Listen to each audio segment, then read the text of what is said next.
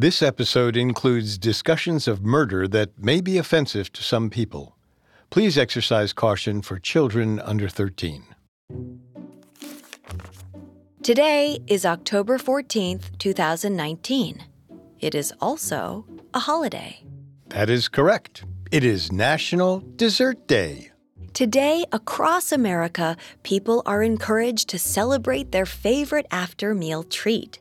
But remember, this holiday is completely distinct from Sweetest Day, another day celebrating sugary confections, this Saturday, October 19th. No one knows just how old National Dessert Day is. It has no cultural tradition, and most barely know it exists. So why is it even on the calendar? In every country, but particularly in America, the yearly calendar has become filled with holidays no one has ever heard of. On top of the big holidays like Christmas and New Year's, every single day contains a holiday of some kind. They may seem sort of pointless on the surface, but in reality they exist for a very specific reason: to prop up an industry worth billions of dollars. Whether they exist to sell us gift cards and candy, or simply promote their brands with kitschy advertisements, Hallmark holidays are an undeniable fact of life in many countries. But how deep do they go? Where does the line between a fake holiday and a real one even exist? We may scoff at the idea of Hallmark holidays, but some of the biggest and most widely celebrated days of the year owe their existence to marketing campaigns and insidious manipulation of nostalgia. So whether you scoff or celebrate National Dessert Day, be careful. The next holiday you observe may not be as legitimate as you assume.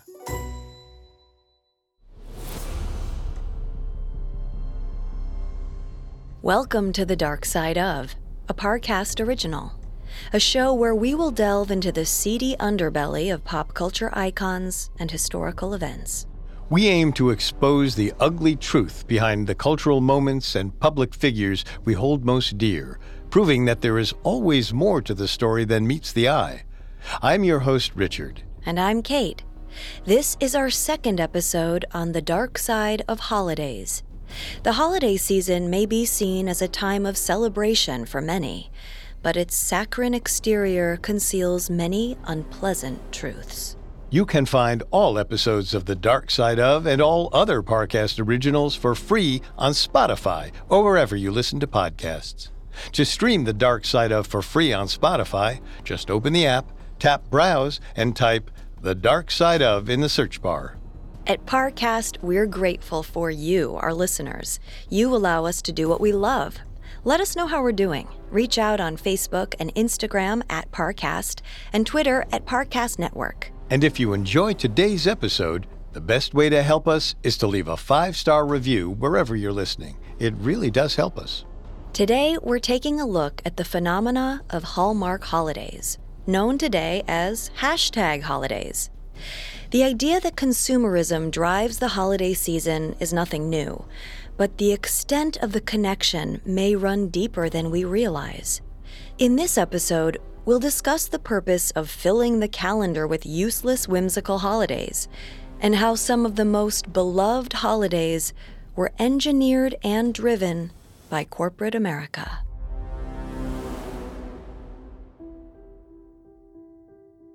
Last week, we talked about the incredible emotional, psychological, and financial burden holidays place on the average person.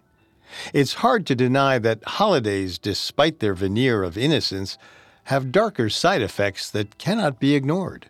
And if the big holidays, such as Thanksgiving and Christmas, can throw a person's life into turmoil, what possible benefit can there be to adding even more holidays to the calendar? This is the question we face when looking at the concept of Hallmark holidays. Hallmark holiday is a term used to denote any holiday whose sole purpose is to sell greeting cards and cheap sentiment rather than commemorate an event of historical or cultural significance. Its name is a reference to Hallmark, an American-based company that makes billions every year peddling holiday cards and paraphernalia. However, the Hallmark Company is not too eager to accept responsibility for filling the calendar with holidays. Its official company website denies any involvement in creating holidays simply to boost business. The website states, "We are honored that people believe Hallmark invents holidays. To be so closely associated with celebrations is quite a compliment. Alas, it's not that easy. It's also not true. Hallmark must respond to what people want, not the other way around.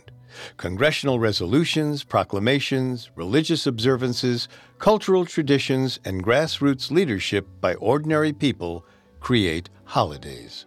This statement is seemingly Hallmark's final word on the matter, and it is not, technically speaking, true. Even taking a look at the official Hallmark calendar, you see a number of holidays with no deeper cultural significance. October 19th, for instance, is Sweetest Day. An official holiday according to the Hallmark calendar, Sweetest Day is a day intended for, quote, "a reminder that a thoughtful word, deed, or small gift enriches the life of the recipient as well as the person giving it." According to the website, the first Sweetest Day was around 1922, when a kind-hearted candy store employee named Herbert Birch Kingston distributed candy and small gifts to orphans in Cleveland, Ohio. This heartwarming story is parroted by many publications and websites across the globe. It is, however, nearly impossible to verify a single aspect of this story. It is cited as a legend by Hallmark and most other sources, but fiction would perhaps be the more accurate term for it. In October of 1922, an article in the Cleveland Plain Dealer described the first Sweetest Day, which took place 1 year earlier on October 10, 1921. According to reporter Bill Lubinger, its originator was not a Santa Claus-like candy store employee, but a committee of 12 confectioners pulling an elaborate PR stunt. These 12 men, headed by C.C. Hartzell, distributed candy throughout Cleveland in a bid to codify Sweetest Day as a legitimate holiday tradition. Their reasoning was that if they could add another holiday to the calendar, their candy sales would collectively spike in the autumn slump leading up to Halloween. Even after the initial push, their lobbying continued, attempting to spread the new holiday to cities like New York. Sweetest Day is still celebrated sporadically throughout the Midwest United States, despite its status as a phony holiday. Hallmark, though not tangibly tied to the holiday's commercial origins, benefits alongside the candy companies by manufacturing Sweetest Day cards. The Hallmark Company line would have you believe that they benefit only when there's a great enough demand for holiday cards, rather than manufacturing their product to invent a demand that does not exist. Their calendar contains a number of other holidays with dubious historical significance, such as Friendship Day, Bosses Day, and Clergy Appreciation Day. And if you step outside of the Hallmark Company calendar, you find an even broader plethora of purely modern holidays on supposedly ordinary calendars. These include Cheese Lovers Day, Take Your Dog to Work Day, National Book Lovers Day, Talk Like a Pirate Day. Some of them are even astonishingly redundant, such as Best Friends Day and International Day of Friendship. To many, this very idea has made holidays themselves feel arbitrary, simply a reason to go and buy extra candy or greeting cards on a normal day. Hallmark's connection is no accident, as their company name has become synonymous with the commercialization of holidays. But most of these so-called Hallmark holidays never quite broke through into the mainstream. They remained, at best, quirky answers to trivia questions, until relatively recently, when they were given a new purpose by the advent of social media. According to Liz Kannenberg, Director of Brand Strategy at Sprout Social, the idea of a hashtag holiday grew into full cultural awareness in 2012 or 2013. Brands realized that marketing their products on social media was extremely effective when they jumped on the bandwagon of daily holidays, no matter whether the holiday was ironic or not. By using hashtags, companies can broadcast to anyone posting about these holidays and gather more engagement from their followers. Hashtag holidays are, for companies and entrepreneurs, a pure, uncut form of marketing. Google hashtag holidays, and you will find countless articles urging you to adopt these holidays to boost your social media presence and elevate your popularity. Catherine Lamberton, assistant professor of business economics and marketing at the University of Pittsburgh, had this to say about the potential power of social media to shape new holidays. Social media has taught many of us to curate our own lives, to create visible, semi-public markers of events or people who are important to us. Individuals who share a passion for a given entity can now find one another. To the extent that these groups seek a way to commemorate the events and people involved in their interest, a holiday could certainly take hold. Lamberton's assertion appears to be that the phenomena of hashtag holidays are caused by people seeking communities of like-minded individuals who also wish to celebrate. Almost like we're creating annual fan club meetings for things like desserts or talking like a pirate. But these clubs are not insulated against corporate influence. In a way, hashtag holidays have become a way for companies and brands to sneak their way into these personally curated lives. It is corporate manipulation disguised as self-help entrepreneurship. For most people, this is a fairly innocuous sort of corporate behavior, which can largely be avoided. But what of the holidays that we think are more sincere traditions that only exist because of strong marketing pushes in recent years? Not every Hallmark holiday is as relatively obscure as Sweetest Day. The holiday that got the whole ball rolling on cheesy marketing-driven celebrations is still widely commemorated to this day. And that holiday is Mother's Day. Up next, we'll explore how the invention of Mother's Day kick-started the craze for commercial holidays. Now back to the story. In the early 1900s, the yearly calendar was relatively holiday-free in Europe and America. Besides Christmas and New Year's, the holidays you celebrated depended on your country. The first official Thanksgiving was celebrated by presidential decree in 1863. But a new non-religious holiday was on the horizon, and it would start due to a woman named Anna Jarvis.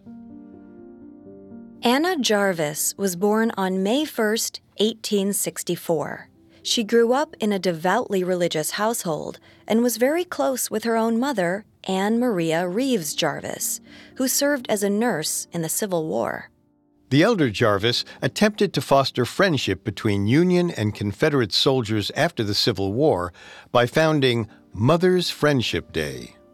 Mother's Friendship Day was intended to be a day where the mothers of Civil War soldiers would gather and bring their children along, where they could talk and repair the emotional wounds left by the conflict.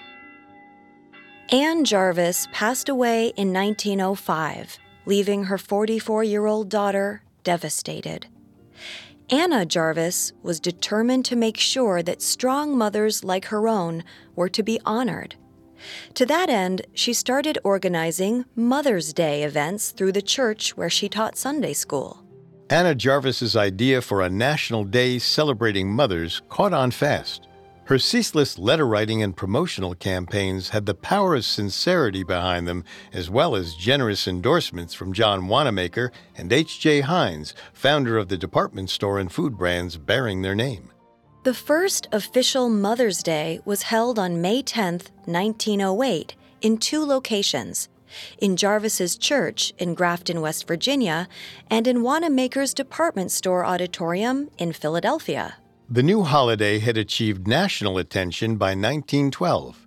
By this point, Anna Jarvis had founded her own organization called the Mother's Day International Association. Its purpose was, unsurprisingly, to promote the version of the holiday Anna Jarvis believed in. Despite the early involvement of Wanamaker and Heinz, Jarvis never intended Mother's Day to be a commercial holiday. In her eyes, it was a day for quiet reflection among good Christian families. But even as early as 1913, retailers were taking credit for the establishment of the holiday, most obviously the floral industry. The commercial world of flowers wove their way into early Mother's Day like a weed. Early adopters of Mother's Day, including Anna Jarvis, had worn white carnations to the celebrations. Jarvis had suggested these flowers since they were her mother's favorite. It is no surprise, then, that the floral industry seized on this detail to make a profit off the fledgling holiday. Soon, marketing had warped the innocent decoration into something far more profitable. Advertisements promoted the idea of giving a mother a bouquet of flowers for Mother's Day and urged churches to decorate with flowers on the second Sunday in May. A 1913 edition of the Florist's Review stated, "For the success of the day, we are to credit ourselves, the members of the trade who know a good thing when we see it, and who are sufficiently progressive to push it along. Mother's Day is ours. We made it practically unaided and alone." In 1914, only a year after the boastful article in the Florist's Review, President Woodrow Wilson signed Mother's Day into law. The holiday that Anna Jarvis had campaigned so hard for had finally gained its place in the calendar of American holidays. But it would not be long before she regretted ever pursuing this venture. In 1917, the floral industry had completely taken hold of Mother's Day. Their advertising implicitly condemned the act of not buying flowers for your mother on Mother's Day, making their position one of kindness, not fiendishly calculated marketing. Anna Jarvis briefly sought to work in conjunction with the floral industry, speaking to various florist clubs across the country about her cause and accepting generous donations from them. But finally, in 1920, Jarvis and the florists finally parted ways. After weathering significant amounts of criticism for turning her innocent and sincere holiday into a crass commercial enterprise, Anna Jarvis had a change of heart. She formally denounced the floral industry and stated that true believers in Mother's Day should not purchase flowers or any other gifts for the occasion, suggesting they wear celluloid buttons instead of carnations. This was the act that doomed her role in the growth of Mother's Day. Flower trade papers immediately turned on her, removing any mention of her involvement with Mother's Day from their literature. In 1922, the Florist's Review reported that Jarvis's campaign had been completely squelched, patting themselves on the back for pulling strings to keep her complaints out of the press. As her battle with the Florist's Review failed, Jarvis turned her sights on easier opponents. Unable to force the florists to back down, she worked hard to discredit the number of people who spoke out, claiming that they had the idea at around the same time. And while she had a number of legitimate grievances against the commercialization of the holiday she had pioneered, her attacks against individuals grew increasingly nasty. She referred to people who offered up their own interpretations of Mother's Day as usurpers, grafters, trespassers, and deadbeats. She even leveled attacks against those who used Mother's Day to endorse philanthropic causes, calling these people charity charlatans. An apocryphal story from around this time tells of Anna Jarvis going into the tea room at Wanamaker's store for lunch and seeing they had a Mother's Day salad on the menu. She ordered the salad. When it was delivered, she dumped the salad on the floor and stormed out, leaving money to pay for the discarded food on the table. She continued fighting the commercial aspects of her holiday until her death on November 24, 1948. But even as she fought the floral industry for control of the holiday she had pioneered, another holiday was using her as inspiration. Once Mother's Day started growing in popularity, communities across the country started seeking their own opportunity to enter the holiday market. And one of these, inevitably, was Father's Day. The idea of a Father's Day arose from a number of different sources almost as soon as Mother's Day was gaining traction in the States. But much like Mother's Day, Father's Day originated from a sincere and highly religious woman.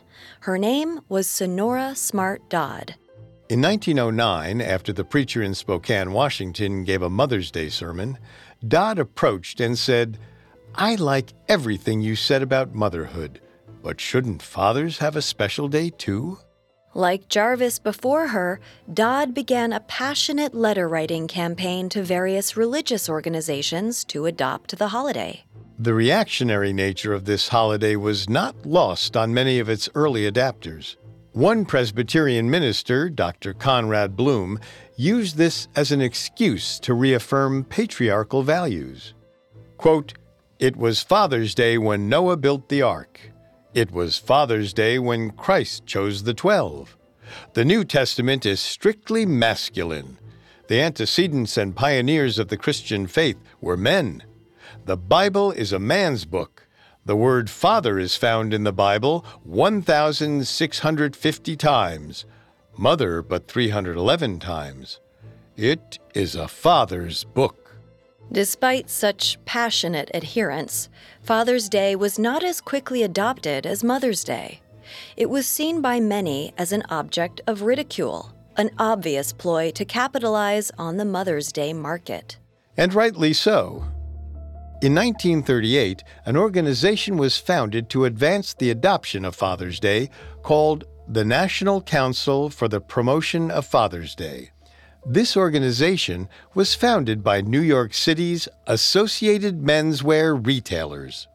The grassroots origin of the holiday and Sonora Dodd's sincerity were lost in the shuffle almost immediately.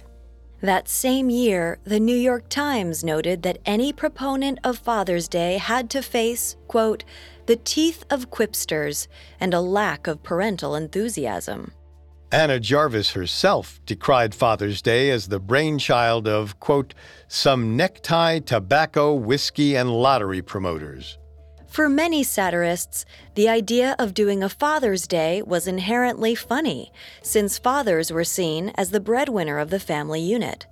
Giving him a gift that he essentially paid for was seen as an unnecessary expense by many fathers of the time. And yet, despite the nakedly commercial motivations, cynicism from the press, and general mockery from all around, Father's Day did not go away. It was officially made a national holiday in 1972 by Richard Nixon. When asked about the commercial nature of the holiday, a 90-year-old Dodd said, "Oh, I like it. I love it. Besides all the cards, advertising and special promotions have done one major thing: focused attention on observance of the day." Her attitude was the polar opposite of Jarvis, who had seen the commercialism of Mother's Day as antithetical to the very idea of a sincere family day. But regardless of their attitudes towards them, both of these holidays were taken away from their respective founders and given new life as card-buying occasions. As both Father's and Mother's Day grew into the public calendar, companies started becoming bolder as they introduced new obscure holidays into the calendar. In 1916, the National Confectioners Association proposed Candy Day for the second Saturday in October, throwing the weight of their advertising power, promoting the idea that people should give small gifts of sweets to each other. This holiday still exists, only it is now on November 4th, coincidentally falling on the day confectioners are selling their Halloween surplus. In 1919, Joyce C. Hall, founder of Hallmark Cards, proposed Friendship Day on the first Sunday in August. This was another strategic choice, as August was seen as a slow period in between actual holidays. The Greeting Card Association endorsed Friendship Day with a unique kind of logic, writing that, like all worthwhile holidays, Friendship Day was unsupported by tradition. This casts Hallmark's official claim that it does not possess the power or influence to create holidays in an entirely new light when one considers that they were one of the first organizations to rework the calendar to benefit their sales figures. In the official Hallmark calendar, Friendship Day still falls on the first Sunday of August, the same day as Sisters' Day, another holiday with no traceable historical legacy. The nadir of the early scramble for more holiday dollars came in 1939, when the National Dry Goods Association finally managed to convince President Franklin Roosevelt to move Thanksgiving back a week to lengthen the Christmas shopping season. Some satirists dubbed this controversial move Franksgiving. It was a signal that the iron grip of marketers was not limited to the holidays that they made up. The wave of new corporate-conceived holidays continued in spite of rampant criticism, resulting in the overstuffed calendar we see today. But while the official trend only started after Mother's and Father's Day, the first Hallmark holiday is a celebration masquerading as a long-standing cultural tradition. It is such a bedrock of the year that in America alone, people spend over $19.6 billion on it every year. That day is St. Valentine's Day. Coming up, we dive into the vague and suspect origins of the original Hallmark holiday. Now, back to the story. Hallmark holidays is almost a derogatory term when referring to a holiday. It implies that the celebration only exists because of an obligation for companies to make money year-round. Hallmark itself claims it has no involvement in the creation of fake holidays. But our perception of what makes a real holiday has been distorted by the lens of history. One of the most famous Hallmark holidays is falsely perceived to have a rich historical tradition dating back to the early 200s CE. You've heard the story, and it probably goes something like this. Hard iron manacles fastened the priest's arms behind his back. The guards pulled him forward, their spears rattling over his head.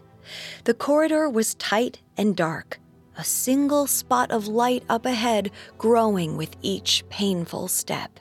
Suddenly, the world opened up around him. A crowd awaited in the arena.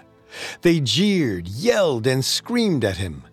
The priest's heart sank to see such a bloodthirsty crowd. The guards forced the priest onto his knees. He looked up to the booth in front of him, eyes searching for the man who ordered his demise. Finally, he saw him, the man who thought he should die for supporting young lovers. Emperor Claudius II looked down at him coldly. The priest saw a glint of regret in the man's eyes, or he hoped he did. He didn't have time for a second look, as his head was forced onto the block in front of him. Then the sword descended. This is the most popular backstory to St. Valentine's Day, that it is named for a Christian priest in the Roman Empire who officiated weddings at a time when soldiers were forbidden from marriage. For his bravery and piety, he was canonized after his death. The veracity of this story has been under debate for centuries. Everything from the time period to which of the 14 St. Valentines is even the protagonist of the story. The linchpin of the story, that St. Valentine officiated illegal weddings, likely never happened. Many books and websites tie the giving of romantic notes to this story. They claim that the imprisoned saint, in the months leading up to his execution, fell in love with the warden's daughter. He supposedly signed his letters, "From your Valentine." Like many myths about the origins of holidays, this one is likely a fabrication. The first historical account of St. Valentine in the Romantic sense comes from the noted medieval poet Geoffrey Chaucer, who included this passage in his Parliament of Fowls, describing a flock of birds' behaviors in the spring. For this was on St. Valentine's Day, when every fowl cometh there to choose his mate. Professor Henry A. Kelly of UCLA suggested that this passage is not referring to the Roman martyr St. Valentine, but rather St. Valentine of Genoa, whose feast day fell in early May. According to Kelly, it would make sense for the famous poet to associate springtime with romance, and how his Italian connections made his knowledge of this particular saint plausible. But even if the connection between St. Valentine the Martyr and romantic love was a case of mistaken identity, the story of its growth from there is far more clear. How this holiday became the greeting card and chocolate bonanza that it is today is more a testament to 19th century marketing than cultural tradition. Alongside St. Patrick's Day, St. Valentine's Day is part of a genre of holidays that fell out of fashion centuries ago. These were known as Saints' Days, popularized by the liturgical calendar of saints. In the Middle Ages, much of Europe relied on this Christian calendar to divide up the year. The calendar was practically stuffed with feast days honoring the various saints of the Catholic faith. These included the Feast of St. Agnes, the Feast of St. Martin, and others that did not survive the transition from a religious to a secular society. In this tradition, holidays and economics were clearly separated. French medieval historian Jacques Le Goff wrote, "Against the merchant's time, the Church set up its own time, which is supposed to belong to God alone, and which cannot be an object of lucre." The transition away from a calendar of saints was gradual, starting with Protestant reformers in the early 16th century. They believed that reducing the number of saints' days was beneficial to their faith as a whole.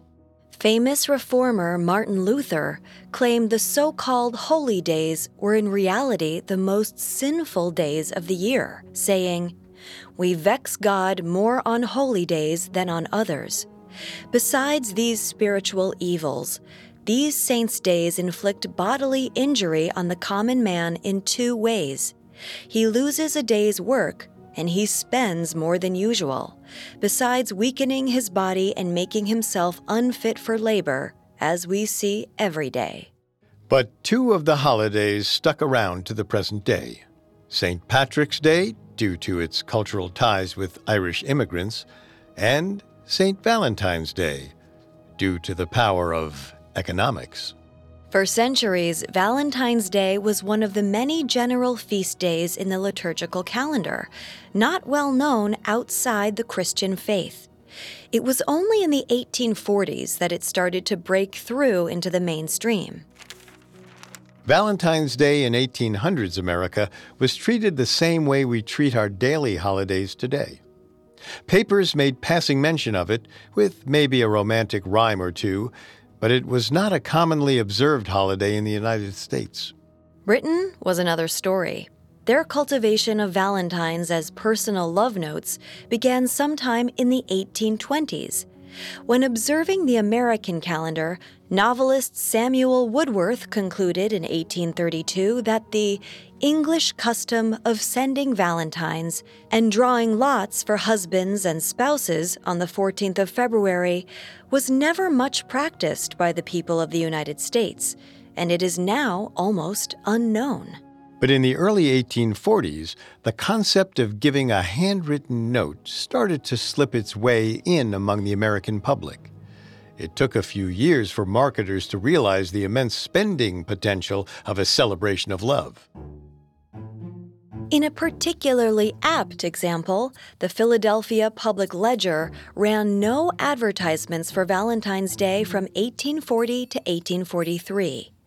But after that, their advertisements for the holiday steadily increased, until by 1851, they were running 24 in their issue immediately preceding the holiday. The advertisements of this era made no attempt to conceal the blatant financial motives at play. One particularly tongue-in-cheek New York bookseller printed a rhyming poem as their advertisement. Come ye lovers, one and all, be ye great or be ye small, into grams make a dash, there's the place to spend your cash. Every lover there will find Valentines to suit his mind. From high to low his prices range to suit the quantity of change, which in your pocket so loosely jingles, to Graham's ears so sweetly tinkles. In February of 1849, Joseph R. Chandler proclaimed in Graham's American Monthly, St. Valentine's Day is becoming, nay, has become, a national holiday. One of the major figures in popularizing Valentine's Day was a man named Thomas W. Strong. Strong was a printer and stationery entrepreneur who made his fortune hawking valentines in the mid-19th century. He even started his own monthly paper, Yankee Notions, which published a number of articles on the history and customs of Valentine's Day. With this method, Strong could disguise promotional material as journalism.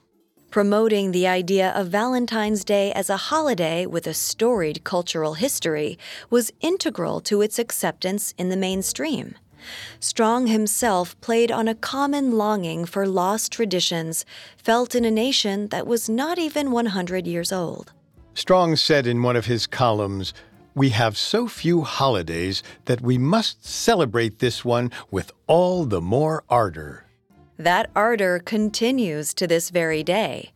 Despite an ever-persistent handful of cynics and critics, the wave of consumerism carried Valentine's Day from obscurity into the mainstream with ease. Today, Valentine's Day is a juggernaut of an industry. Though the eventual fate of Thomas W. Strong's business has been lost to history, his efforts to force the Valentine into common parlance were thoroughly successful. According to estimates by the National Retail Function, Americans spend an average of $143 each on Valentine's Day gifts, making the industry worth $19.6 billion. What started as a feast day not remotely connected with romance blossomed into an ecosystem of economic obligation.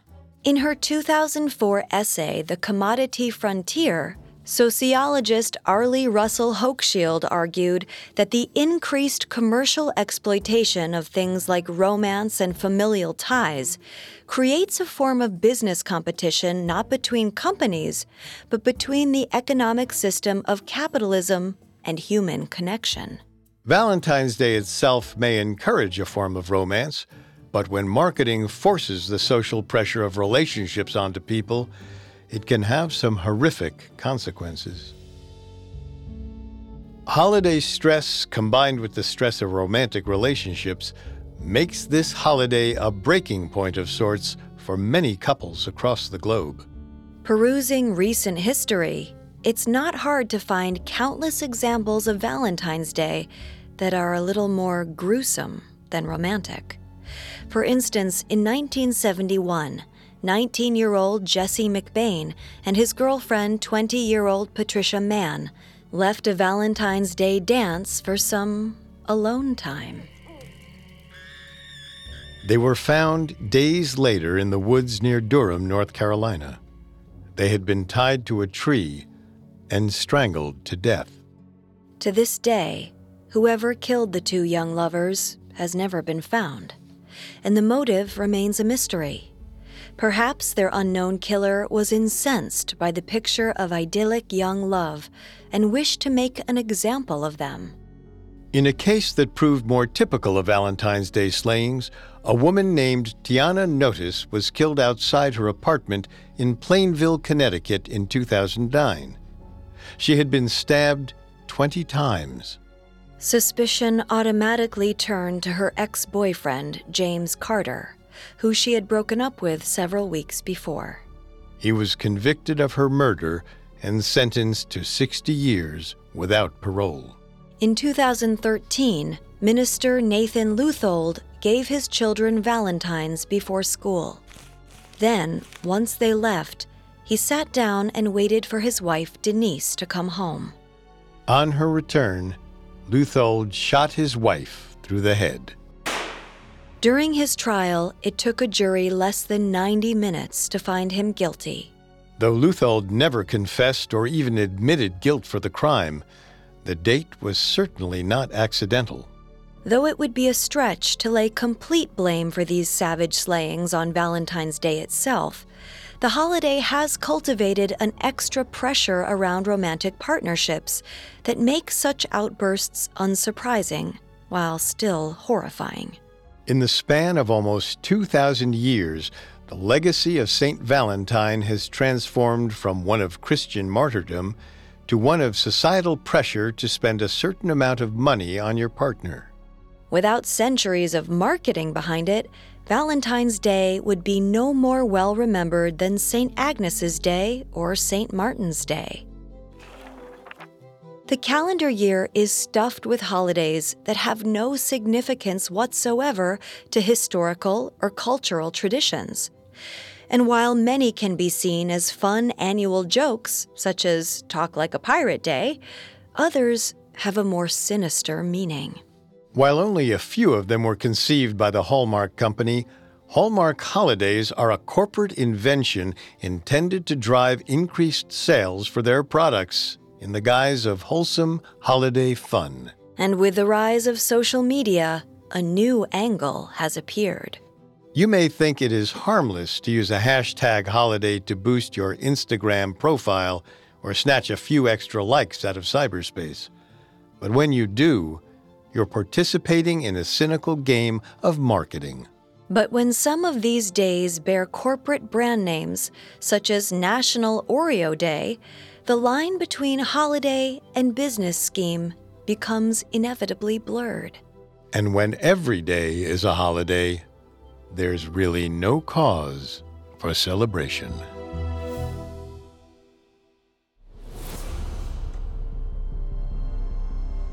Thanks for listening to The Dark Side Of.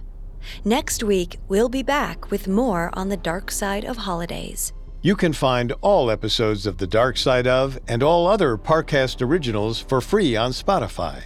Not only does Spotify already have all your favorite music, but now Spotify is making it easy for you to enjoy all of your favorite Parcast originals, like The Dark Side Of, for free from your phone, desktop, or smart speaker.